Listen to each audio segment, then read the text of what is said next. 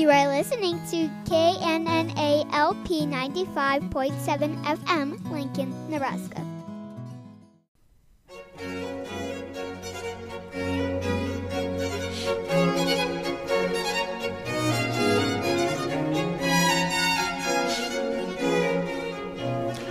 There seems to be a perception among Christians that Lutherans are somehow against holy living or against good works.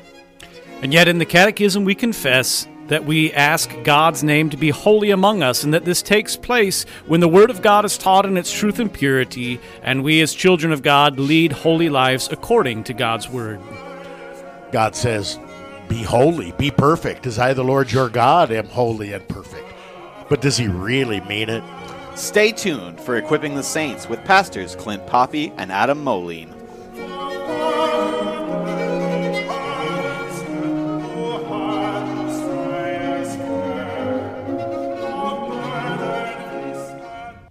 Welcome once again to Equipping the Saints. Pastor Clint Poppy, Pastor Adam Moline.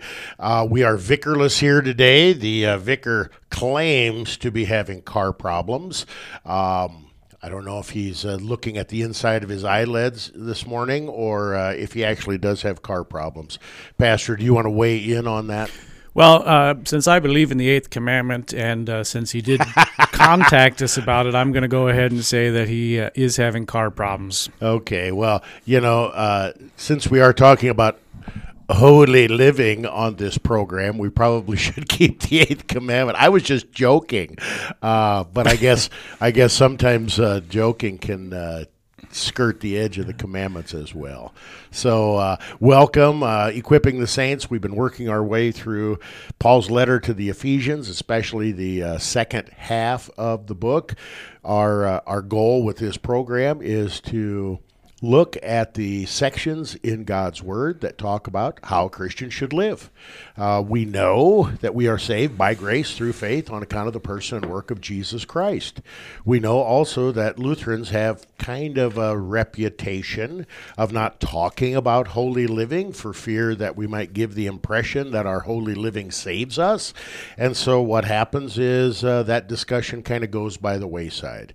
So our program is to dig deep into Lutheran theology and especially the scriptural texts that talk about the life of a baptized Christian.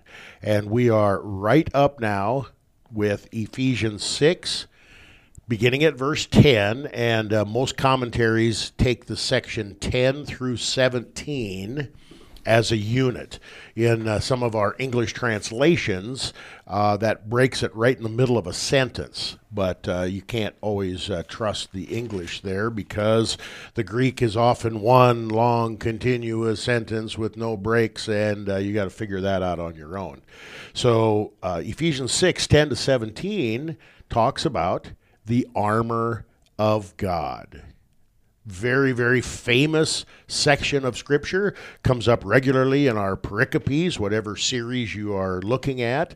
And I would say the armor of God is one of those Sunday school texts, one of those passages that many people are familiar with, even if they're not really familiar with much of the Bible or Christianity itself. Your thoughts overall on this word imagery that Paul uses with regard to the armor of God? Well, I think it is a picture that maybe was clearer in Paul's day. It was in the ancient warfare sort of world, armor wasn't a very important thing that kind of has disappeared. A bomb today will blow you up whether you have armor on or not, and even some other weaponry can cause serious damage without armor. We've seen this in the news, right? Tanks being blown up with real thick armor all around them.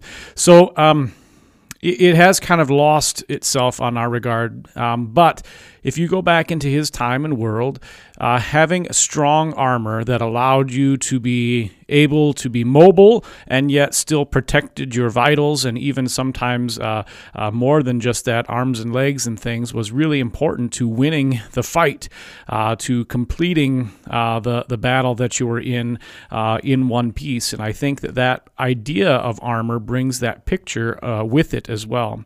And I don't think we can separate all this discussion from all the things that have come before, especially with the way that verse 10 begins, the word that's used there. And so I think, we need to talk about that also. Okay, and I've been working my way through the very good and very lengthy Concordia commentary on Ephesians by Winger, and it's very good. This section, Ephesians 6:10-17, begins on page 699 of Winger. So that tells you what I've been doing in my smoky garage in the evenings.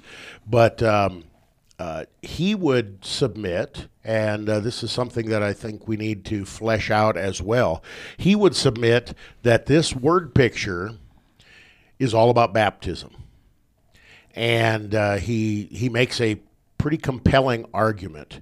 And so I'll be excited to hear your observations and your reaction to some of those things, Pastor, as we move forward. So Ephesians 6:10-17, and I'm reading out of the ESV. Finally, be strong in the Lord and in the strength of his might. Put on the whole armor of God, that you may be able to stand against the schemes of the devil. For we do not wrestle against flesh and blood, but against rulers, against the authorities, against the cosmic powers over this present darkness, against the spiritual forces of evil in the heavenly places. Therefore, take up the whole armor of God, that you may be able to withstand in the evil day, and having done all, to stand firm. Stand, therefore, having fastened on the belt of truth, and having put on the breastplate of righteousness, and, as shoes for your feet, having put on the readiness given by the gospel of peace. In all circumstances, take up the shield of faith, with which you can extinguish all the flaming darts of the evil one, and take the helmet of salvation and the sword of the Spirit, which is the Word of God. That's Ephesians 6:10-17, and I'm not sure we're going to be able to make it all the way through those verses in this episode 13, but we're gonna plug away, and we'll see how far we get. So, Pastor, you mentioned already the first word, and if my Greek is not failing me here, this is tu loipu. Does that sound right? That is correct. Okay. Now, it's translated here, finally. We've had this long laundry list that began in Ephesians 5, where Paul, under the inspiration of the Holy Spirit, of course, is talking about husbands and wives, parents and children, slaves and masters. And some people look at this as just one more in that laundry list of things that he's talking about. And it seems to me, and Winger would concur with me, how does that sound?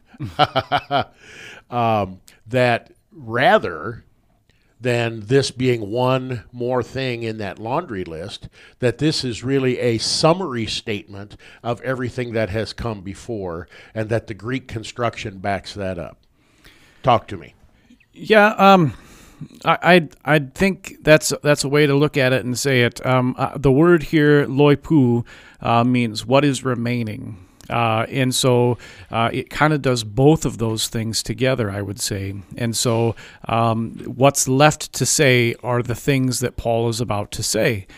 That's what's there, but it doesn't negate what's come before it. It's not necessarily a summarizing of what's gone before it. It goes with it as something more and additional, but we can't just, I think lots of times we take this particular section about the armor of God out of the context of the rest of the book, and this word loipu indicates that it flows right out of it at the very least.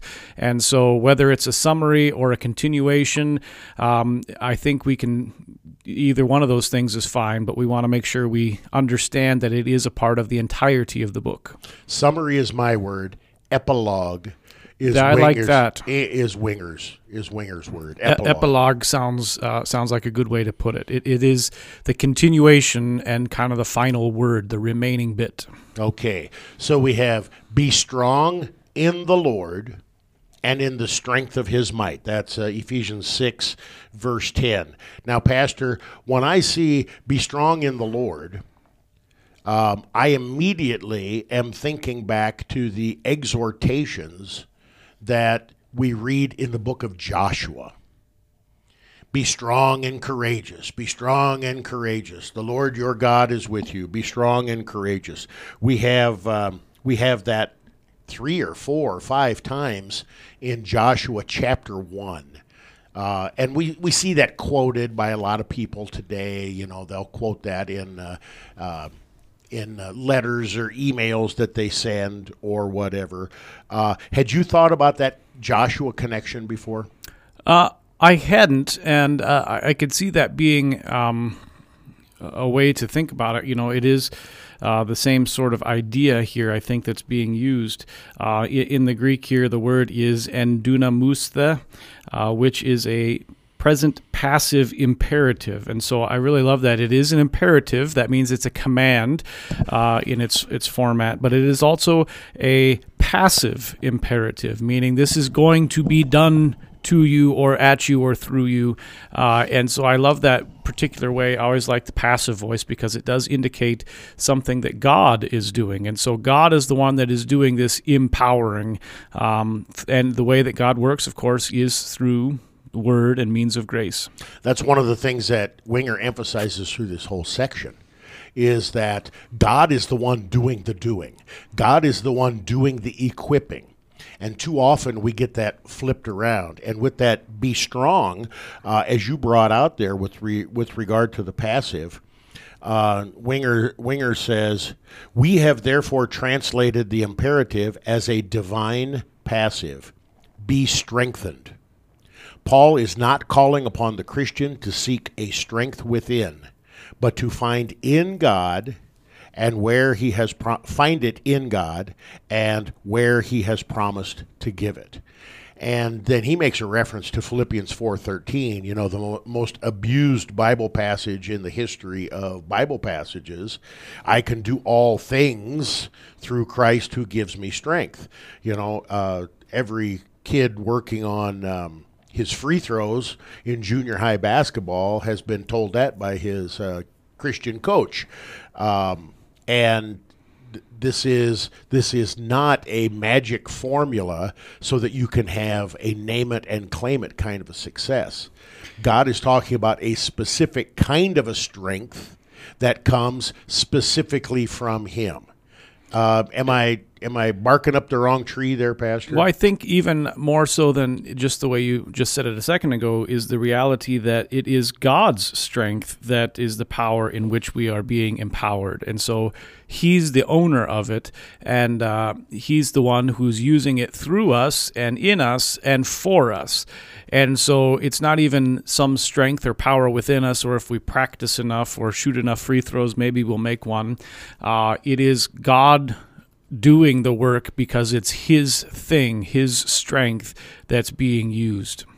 The way this text is often preached is this is kind of a pull yourself up by your own bootstraps kind of a text. These are all the things you need to do if you want to be successful in your battles against your inner demons or your temptations or whatever. And I think we've already seen in just these first few words that is very, very far from reality. We need to take a break. Equipping the Saints, episode 13, Ephesians 6, 10 to 17. We'll be right back. You are listening to KNNA LP 95.7 FM, Lincoln, Nebraska.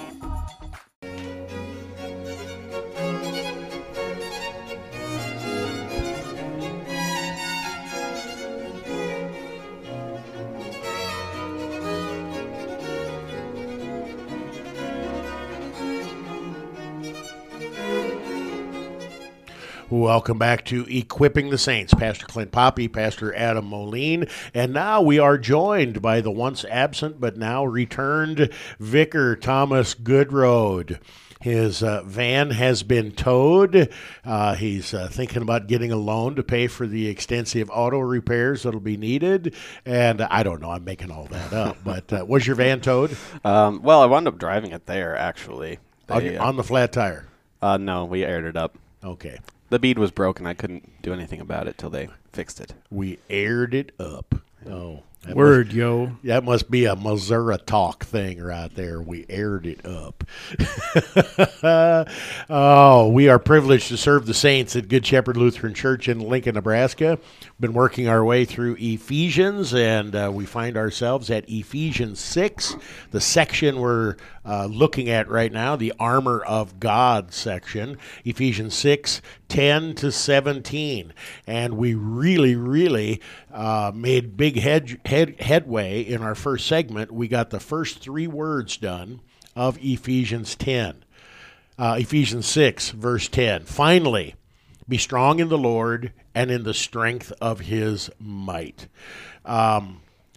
God's mighty strength. Pastor, thoughts or words on the strength or power of God. I guess I want to go back to like the Apostles' Creed, God the Father Almighty. So thoughts. Yeah, I think that's one of those common places where we confess this truth. And so here we have the same thing also, where we would say that God is omnipotent. He has all power. Everything he wants to do, he is able to do. And there's nothing that he cannot do. And that's the idea here. This is the strength then that we are talking about, that we are being empowered with. It is God's strength, God's power that is behind us. And you think about it, that's a really good promise, a good news for us in all the conflicts and challenges that we face every day. The omnipotent God is strengthening us and behind us. And if that's the truth, then what thing do we need to fear? What thing can harm us? What thing could undermine us? There is nothing. As Martin Luther wrote, "Take they our lives, goods, fame, child, and wife, though these all be gone, the victory still is won because of God's omnipotence." So in a sense then, while this is an imperative, this is a command because it's that divine passive with regard to the imperative, we've got a promise here. But it's not a promise for everyone. This promise is limited. It says, be strong, or as we heard from Wenger, be strengthened in the Lord. In the Lord. Now, I want to posit the idea or the possibility that this in the Lord talk is, or phrase, is a clue or a key connecting us back to the sacrament of holy baptism. Ephesians 3:16, I asked you to look that up, Vicar. What does that say? That according to the riches of his glory, he may grant you to be strengthened with power through his Spirit in your inner being. Okay, so in Ephesians 3:16, we have the Holy Spirit who is strengthening us. And if you want to go back to Ephesians 1:3 then, Vicar, Ephesians 1:3, and see if I'm making the connection here or if I'm just blowing smoke. Blessed be the God and Father of our Lord Jesus Christ, who has blessed us in Christ with every spiritual blessing in the heavenly places. Blessed us in Christ, the Spirit who strengthens us.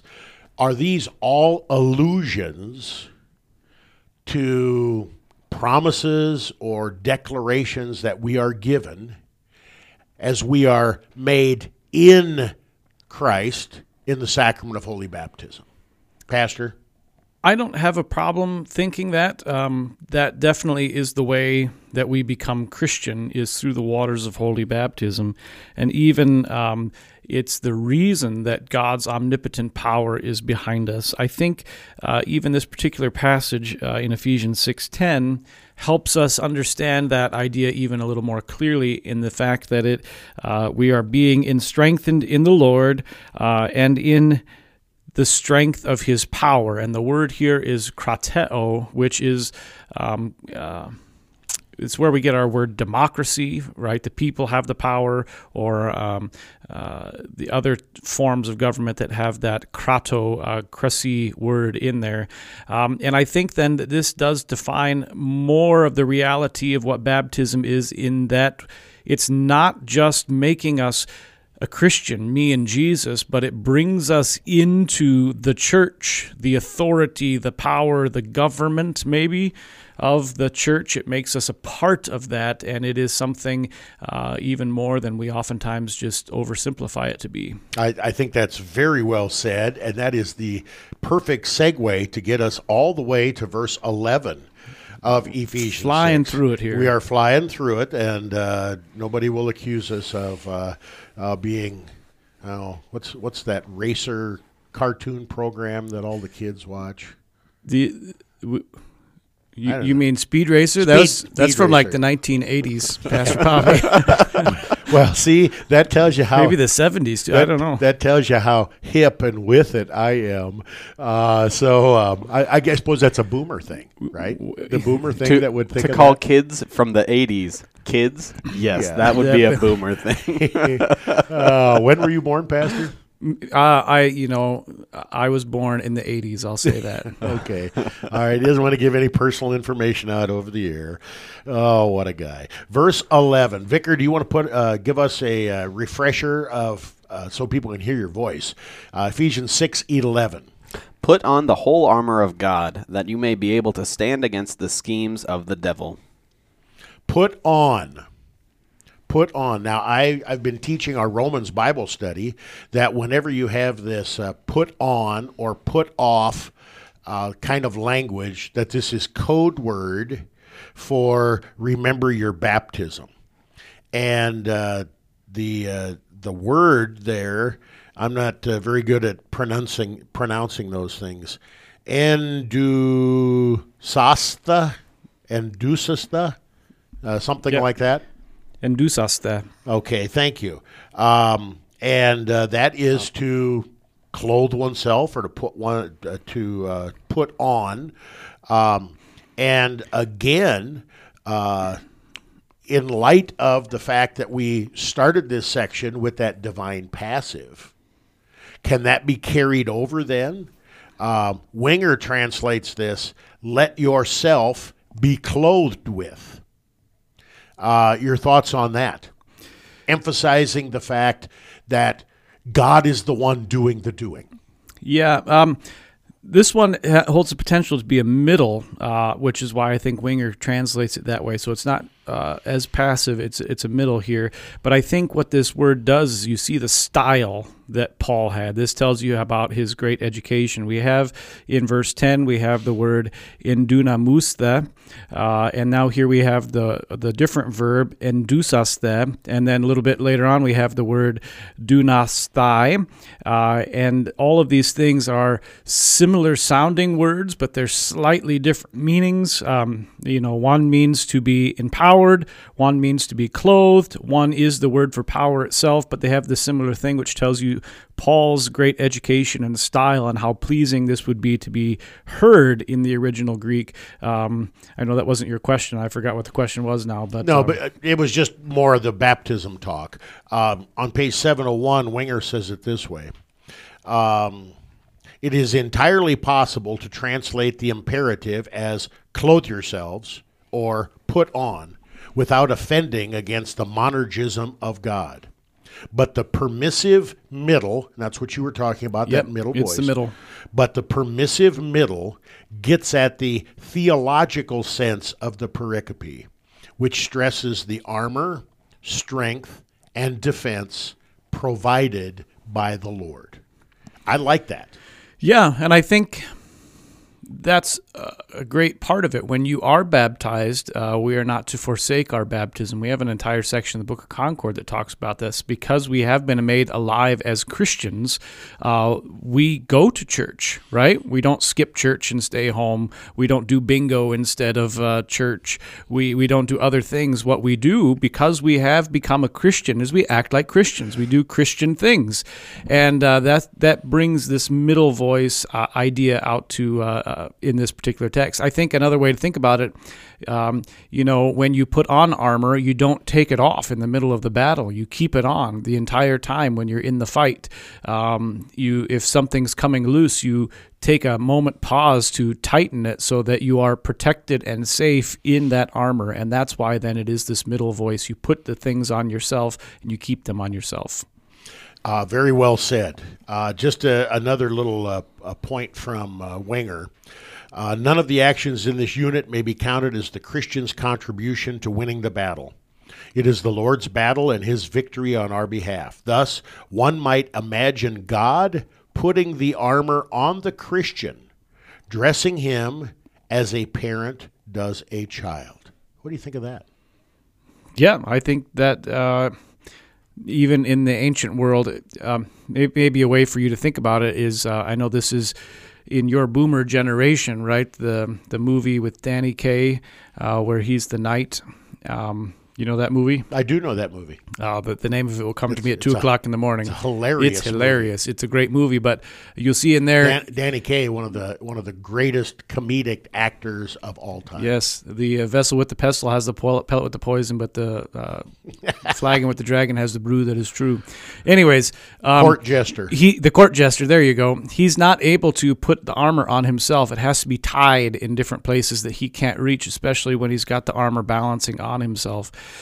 Even things like getting on the horse, you need somebody with a hook and a pulley to pull you up so that you can get onto the horse to go into battle. There needs to be someone else helping you with that, and that's something that was true in the ancient world as well.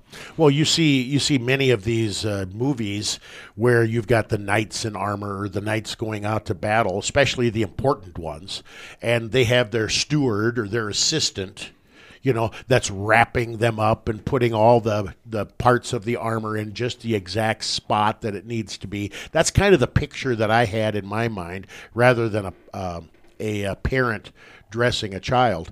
This emphasis on the full or the whole armor of God, Winger says, indeed, Paul's point is precisely that Christians have already been given the armor, but they may be unaware why they needed such heavy armor until the nature of the battle is described to them.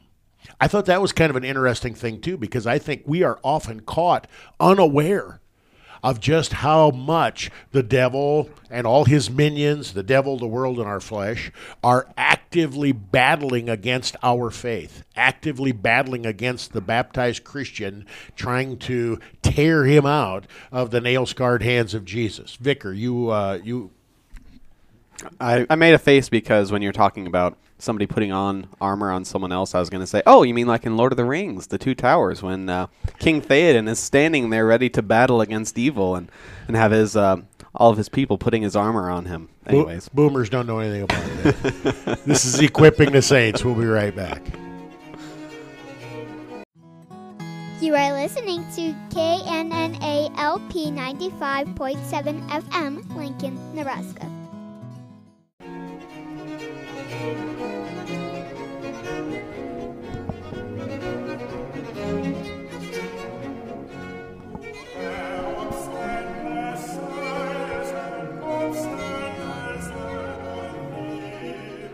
Welcome back to Equipping the Saints. Pastor Poppy, Pastor Moline, Vicar Goodroad. We serve the saints at Good Shepherd Lutheran Church in Lincoln, Nebraska. Come join us for worship anytime. Sunday mornings, 8 and 10:30. Sunday school for all ages in between. Wednesday evenings year-round at 6:30. We have special opportunities for worship during Advent and Lent and Holy Week. So check out our church website for all the up-to-date times and things there. You can catch every one of our worship services live on KNNA-LP 95.7 right here in Lincoln, Nebraska. Or you can listen anytime you want. thecross957.org.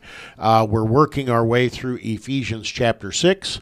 We're looking specifically at Ephesians 6:10 to 17. It's obvious on this episode 13 that we're not going to get that whole section done. We're going to have to make this a two-parter.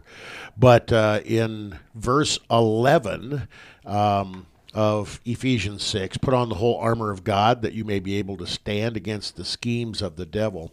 This putting on the whole armor of God, we've kind of alluded to this already, but I wanted to make sure that our allusions are clear. Earlier in Ephesians 4, 24, 4, 22, that whole section, it's very clear that this put on imagery is in reference to holy baptism. And we see the same thing in Romans 13, Galatians 3:27, kind of a famous passage there too, linking this putting on with the gift of holy baptism. And now when we've got this put on the armor of God, this is armor, but it's a type of clothing. And we have kind of a clothing metaphor that is woven all the way through Scripture. I think all the way back to Joseph and the multicolored dream coat, the coat of many colors. We have Adam and Eve in the garden being clothed by God with animal skins. And we have clothing, really playing kind of an important part all the way through. To see these clothing narratives and these clothing metaphors as a picture of holy baptism, to me, really kind of opens up the Scripture in a whole new way. Your thoughts on that, Pastor? And I think that early Christians emphasize this much more than we do. When you look at the rites for the Easter Vigil all the way back to the very early days of the church, the oldest rites that we have in that regard, when a person was becoming a Christian, they would have a long period of catechesis that would take place, and that would be all day, every day, oftentimes for the entire season of Lent, and they would put on these uncomfortable, scratchy clothes during that time as a reminder of their sin as they are learning the Christian faith, and then it would culminate at the Easter Vigil when they would go and they'd be baptized, and they would strip off that scratchy, uncomfortable clothing. They would walk down into the baptismal font and be baptized, and then walk up onto the other side where they would be clothed in a white linen robe, just as we say in our baptismal rite, receive this white garment to show you have been clothed with the robe of Christ's righteousness that covers all of your sin. It was a very literal thing for the early church, early Christians in the rite of baptism that took place as you can imagine, a visual reminder of this truth, as well as, you can feel the difference even on your skin when you wear this new robe after you get baptized. And so in that way, I think some of those liturgical rites that have fallen by the wayside in our modern time really affect the way that we bring these ideas across. Well, it's interesting, and I really appreciate that historical connection there. But, Luther teaches us so often in the Small Catechism just little things that remind us of God's love, God's grace, God's promises to us. And for the most part, everybody, unless they're going to be on a Zoom call, for the most part, everybody, when they get up in the morning, first thing they do, or one of the first things they do, is they put on their clothes. And Vicar's rolling his eyes like he'd never heard of that before. Of course, he's from Missouri. I get messy when I brush my teeth, that's all. I don't want that word picture. But this is a daily reminder. As you put on your clothing, you put on Christ. You remember your baptism. You return to the baptismal waters. Vicar, Revelation 19:14. Let me find it here 1 second. And the armies of heaven, arrayed in fine linen, white and pure, were following him on white horses. Okay, Pastor, you're the Revelation dude. Winger says that's a connection to God's gift of holy baptism. It is, but I think we have to go back to Revelation 7 to understand it, because that's when we first see these people, the great multitude of every tribe and peoples and languages standing before the Lamb and before the throne with palm branches in their hands, and they're singing to God, and they are wearing those white clothes, those white garments. They have been clothed in that. And I think even before that, they're given white robes earlier and told to wait a little more until the number of Christians to be saved is completed. And I don't remember that particular chapter and verse off the top of my head, but I think that's before that. And so you see throughout all of Scripture this idea of being dressed in a white robe. Even in Isaiah, we could say, all of our sins were as scarlet, but they have been washed clean in the blood of the Lamb. That kind of picture that comes from Isaiah also, and I didn't quote it exactly there, is the same picture, teaching us to look to baptism and forward to baptism. Okay, thank you. Let's move on then in verse 11. You put on the whole armor of God that you may be able to stand against the schemes of the devil. That you may be able. That's the purpose of the armor, right? You're putting on this armor that you may be able. And then we have this this famous word, to stand. What can we learn from this, Pastor? It's almost as if we have like the scene of the battle going on here, and that you may be able, that you may have the power, and then to stand. What does that have to do with battle? I guess I want to hide behind a rock if I'm in a battle, or a tree, or one of my fallen comrades' corpses to protect myself. Help me out here. Well, again, I think that idea shows our modern viewpoint of what battle is. In the ancient world, the way that you fought a battle was you lined up next to all your comrades, and you walked across the field towards another group of people lined up next to their comrades, and you stood and you hit each other with spears and poked each other with swords, and you had to stay on your feet. That was the most important thing, so that there would not be a hole in the line. If there's a hole in the line, then the chances are good you're going to lose, because they're going to push through that hole and then roll up the line along its length. And so this standing to fight is really an important idea. Maybe we could think about it in terms of a boxer. A boxer has to be standing to continue to punch at the other guy and fight in that particular way. And so it's this ability to stand, and it's against then the thing you're standing against, the thing that's coming at you that you're fighting against are the methods, the schemes of the devil. And we see this battle take place throughout all of Scripture, from Genesis chapter 3, when Satan first attacks humanity, all the way through the temptation of Christ in the wilderness. And that phrase there, this battle and this idea of the schemes of the devil, brings that picture to a close here. Pastor, when you brought up the boxing imagery there, that made me think, how do you know who's the winner at the end of a boxing match? The only one who's standing. Unless it's a technical knockout or something like that. But, in the history of boxing or wrestling or something like that, there's only one man standing at the end. And I thought that was the picture that came into my mind here. And at the battle's already been won by Christ. And the ultimate victory is ours.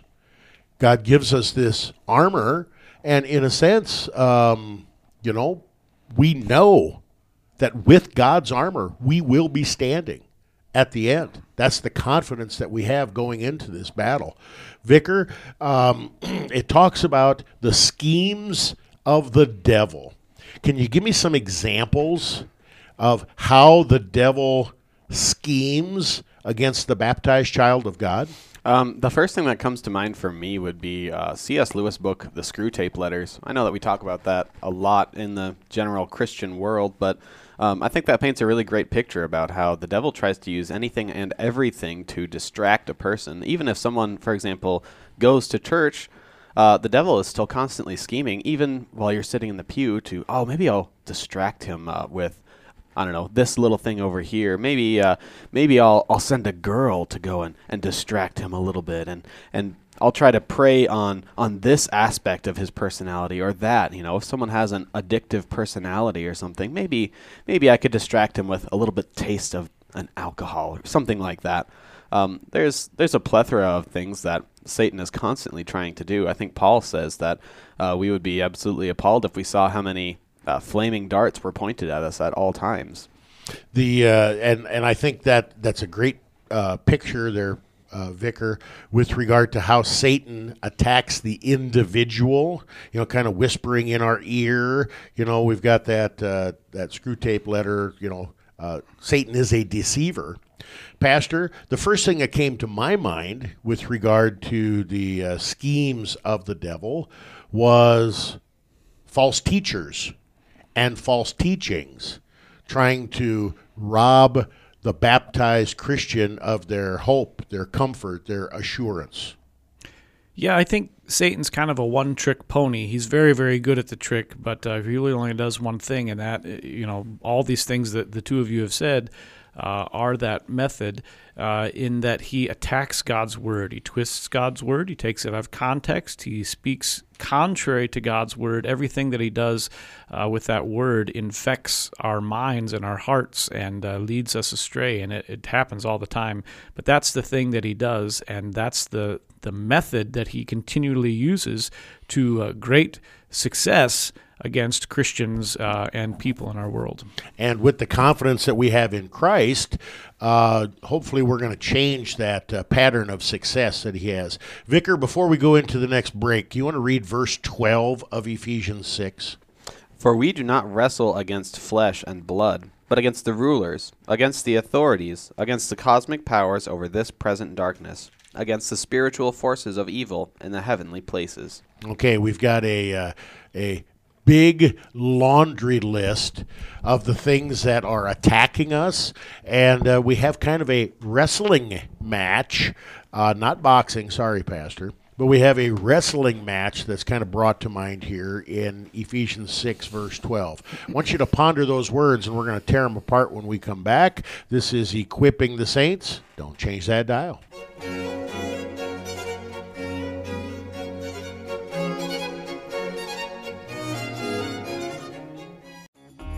You are listening to KNNA LP 95.7 FM, Lincoln, Nebraska.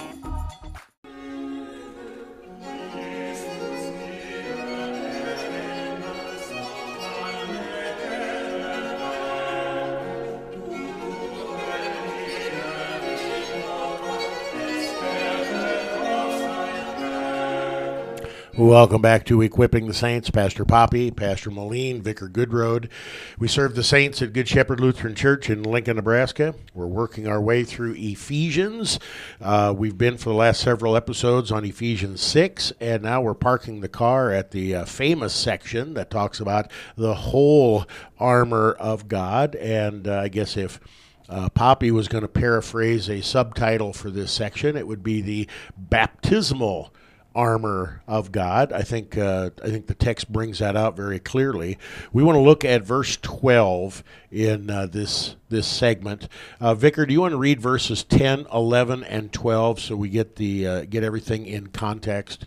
Finally, be strong in the Lord and in the strength of his might. Put on the whole armor of God, that you may be able to stand against the schemes of the devil. For we do not wrestle against flesh and blood, but against the rulers, against the authorities, against the cosmic powers over this present darkness, against the spiritual forces of evil in the heavenly places. Okay, we've talked before, and Winger had in his commentary had pointed out that the average Christian doesn't realize how big of a battle he's in for. And so if you think you're going to be in for a minor skirmish, you might not put on your full armor. You see maybe a movie in Vietnam or Korea or World War II movie where the guy's just going to do something real simple. He might not put on his helmet, and then the sniper gets him. when we get lazy, when we don't put on our full armor, then we open ourselves up. And we do have a real battle that is going on here, for we do not wrestle against flesh and blood, but against the rulers, against the authorities, against the cosmic powers over this present darkness, against the spiritual forces of evil in the heavenly places. Now, when I hear that, that kind of sends shivers up my spine the wrong way. This is kind of fearful talk, and God wants us to be aware who we're up against. It says we're not wrestling against flesh and blood. And yet, Pastor, earlier we said that some of the battles or some of the schemes of the devil are actually carried out through flesh and blood human beings, like false teachers or false friends. So how are we to understand this, that we are not wrestling against flesh and blood? Well, we might be fighting against flesh and blood, but ultimately we're fighting against Satan and his lies and his deception, as we were talking about before the end of the last break. And this is the idea that Paul has brought through the entire book of Ephesians. I don't know if you remember our earlier episodes on this or not, but we were talking about you are no longer under the authority of the prince of the power of the air, but now you're under the authority of Christ. And just a minute ago, we talked about how we've been clothed, and as a result, we talked about baptism. We are under the power or the government in baptism of God, the Lord. The word we talked about was kratom, and this is now being contrasted against the word kosmokratoras, which is the powers of the world. And so, yes, the powers of the world, the Lord of the world, can be worldly kings and rulers. It could be an army that's coming against us, but all behind all of this is the true Lord of the world, who is Satan, or at least was before Christ died on the cross and rose from the dead, and all authority on heaven and earth was given to him instead. And so Paul is setting these things up in contrast to one another. He's been doing it the entire book, and now here he's doing it again. You said before, Pastor, that Satan's kind of a one-trick pony. And here in this verse, it appears that this one-trick pony deploys a multitude of different forces and a multitude of different tactics to carry out his one trick, which is to lie and deceive. Is that an accurate observation? Yeah, it is. And you see this take place in politics, right? So we're talking about krato, power, authority, governments, that sort of idea. How many politicians quote the scriptures? A lot of them. How many do it correctly? Very few. Or you talked about false preachers. False preachers will use enough of the Bible, even, the worst of them all in our modern world. Joseph Smith, the leader of the Mormons, he quoted a lot of scripture, but he did it wrongly and out of context and added in a whole bunch of nonsense of his own. And so that's the one trick. It comes in many different ways and forms and fashions, but if we know God's word, we can see it coming at least some of the time. Excellent. Vicar, your thoughts on this? Another analogy that maybe would be helpful for our listeners here would be when you're playing tug of war, are you fighting the rope? Are you tugging against the rope? Or are you tugging against the people on the other side of the rope? I think that here the analogy would be the flesh is the rope. It's you fighting against, whoever is going to have authority over your flesh. You're fighting against Satan, the powers, the cosmic powers over this present darkness. It's you fighting against Satan and all these powers, not you fighting literally the flesh. The flesh is just the rope. And that's interesting too. I like that analogy, Vicar, because when you're doing tug of war, you usually only see the person in front of you or the person behind you. You look at the opponent on the other side and you see maybe one or two persons. You don't see the line of people that are behind them. And I think sometimes we are lulled into a false sense of security when we think that the battle is not real. The battle is real, but we have been clothed with the armor of God by Christ, who has already won the victory. And so it's only by our our foolishness and by our unbelief that we can get swept away. We've got some interesting word pictures here in verse 12, Pastor. We've talked about some of them. Authorities, rulers, against the cosmic powers over this present darkness. Cosmic powers over this present darkness. That seems like kind of an ominous way to say the devil and his minions. Thoughts on that phrase? Well, that's that word that I was talking about, kosmokratoras, and I think that is kind of an ominous way of saying it, but I think it's probably wise for it to sound ominous because he is ominous and he is dangerous. And even though he's a one-trick pony, we don't want to take that trick lightly, any more than sticking your head in the mouth of a lion. You don't do that lightly either. You want to make sure you understand who he is, that he is roaming about like a roaring lion and that he is posed to strike at any moment. And I think this idea of this darkness, right, the darkness that we are in is important also because it is then setting it up again in opposition to Christ, who is the light of the world and shines in the darkness, and the darkness cannot overcome it. The one solution to darkness is light. That's the one cure for darkness. And Paul is making sure that that is completely clear and that there's no gray area in between for us to serve ourselves or our own ideas. Just, I talked about before, every time we put on our clothes, it reminds us of our baptism.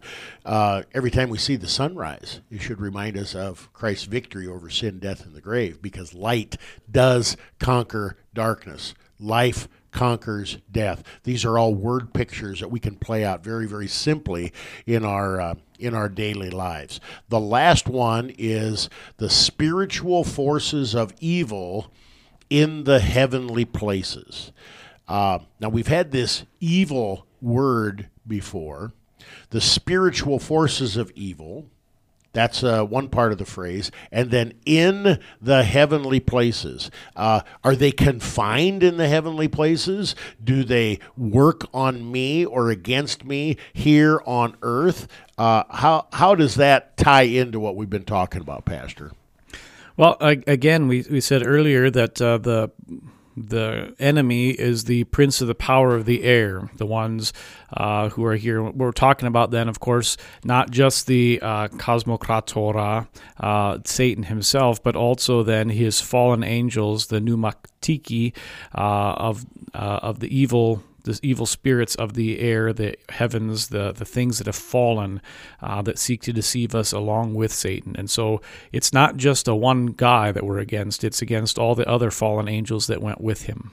Sometimes Paul can be a little bit, I'll just say it. Sometimes his descriptions like this can be a little bit confusing with regard to are there levels of heaven? Is there like a middle kind of a heaven? Sometimes this is kind of confusing, and I think most Christians think pretty simply that there's hell, there's earth, and there's heaven. And what Paul is describing here is the place where the battle takes place. And that's where we live and move and have our being. This is where the battle is taking place, not some sort of mythical, can I say it, Middle Earth or something like that. You've got that look on your face.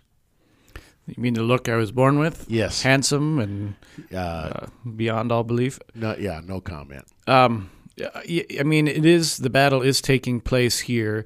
And I don't think anyone who's in their right mind would say it's taking place in Middle Earth. Middle Earth, all that. I don't even know what that is. I just know the term. Well, it's from The Hobbit and Lord of the Rings, and it's a fictional book, of course. But I think those worlds, that book, the ideas that come out of that do give us a picture of good versus evil in the same way that so many other stories do, which is why I think we tell those stories, because the good versus evil in the stories that we see and that we tell help us to understand our own lives where we're dealing with good and evil and trying to understand it and comprehend it as it attacks us and as it poses challenges to us. And so, yes, it is our world that this battle is taking place in, and the victory has been won in this world as well through Jesus Christ. Because Christ is the one standing after the battle. And then in Christ, we have the confidence that we stand as well. Winger on page 706 says, with such language, Paul wishes to lift our eyes to see the true nature of the battle that is being waged on a grand, cosmic, and spiritual scale.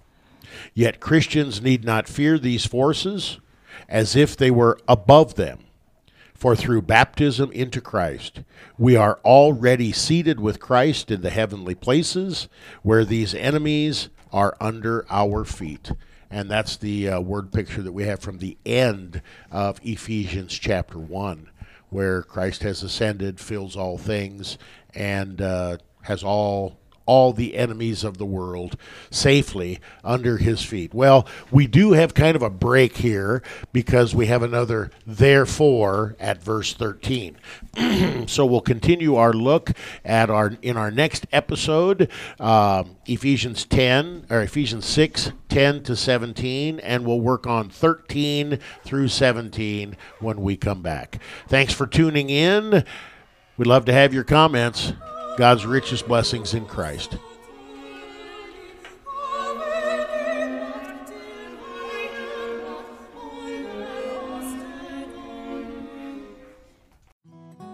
You are listening to KNNALP 95.7 FM, Lincoln, Nebraska.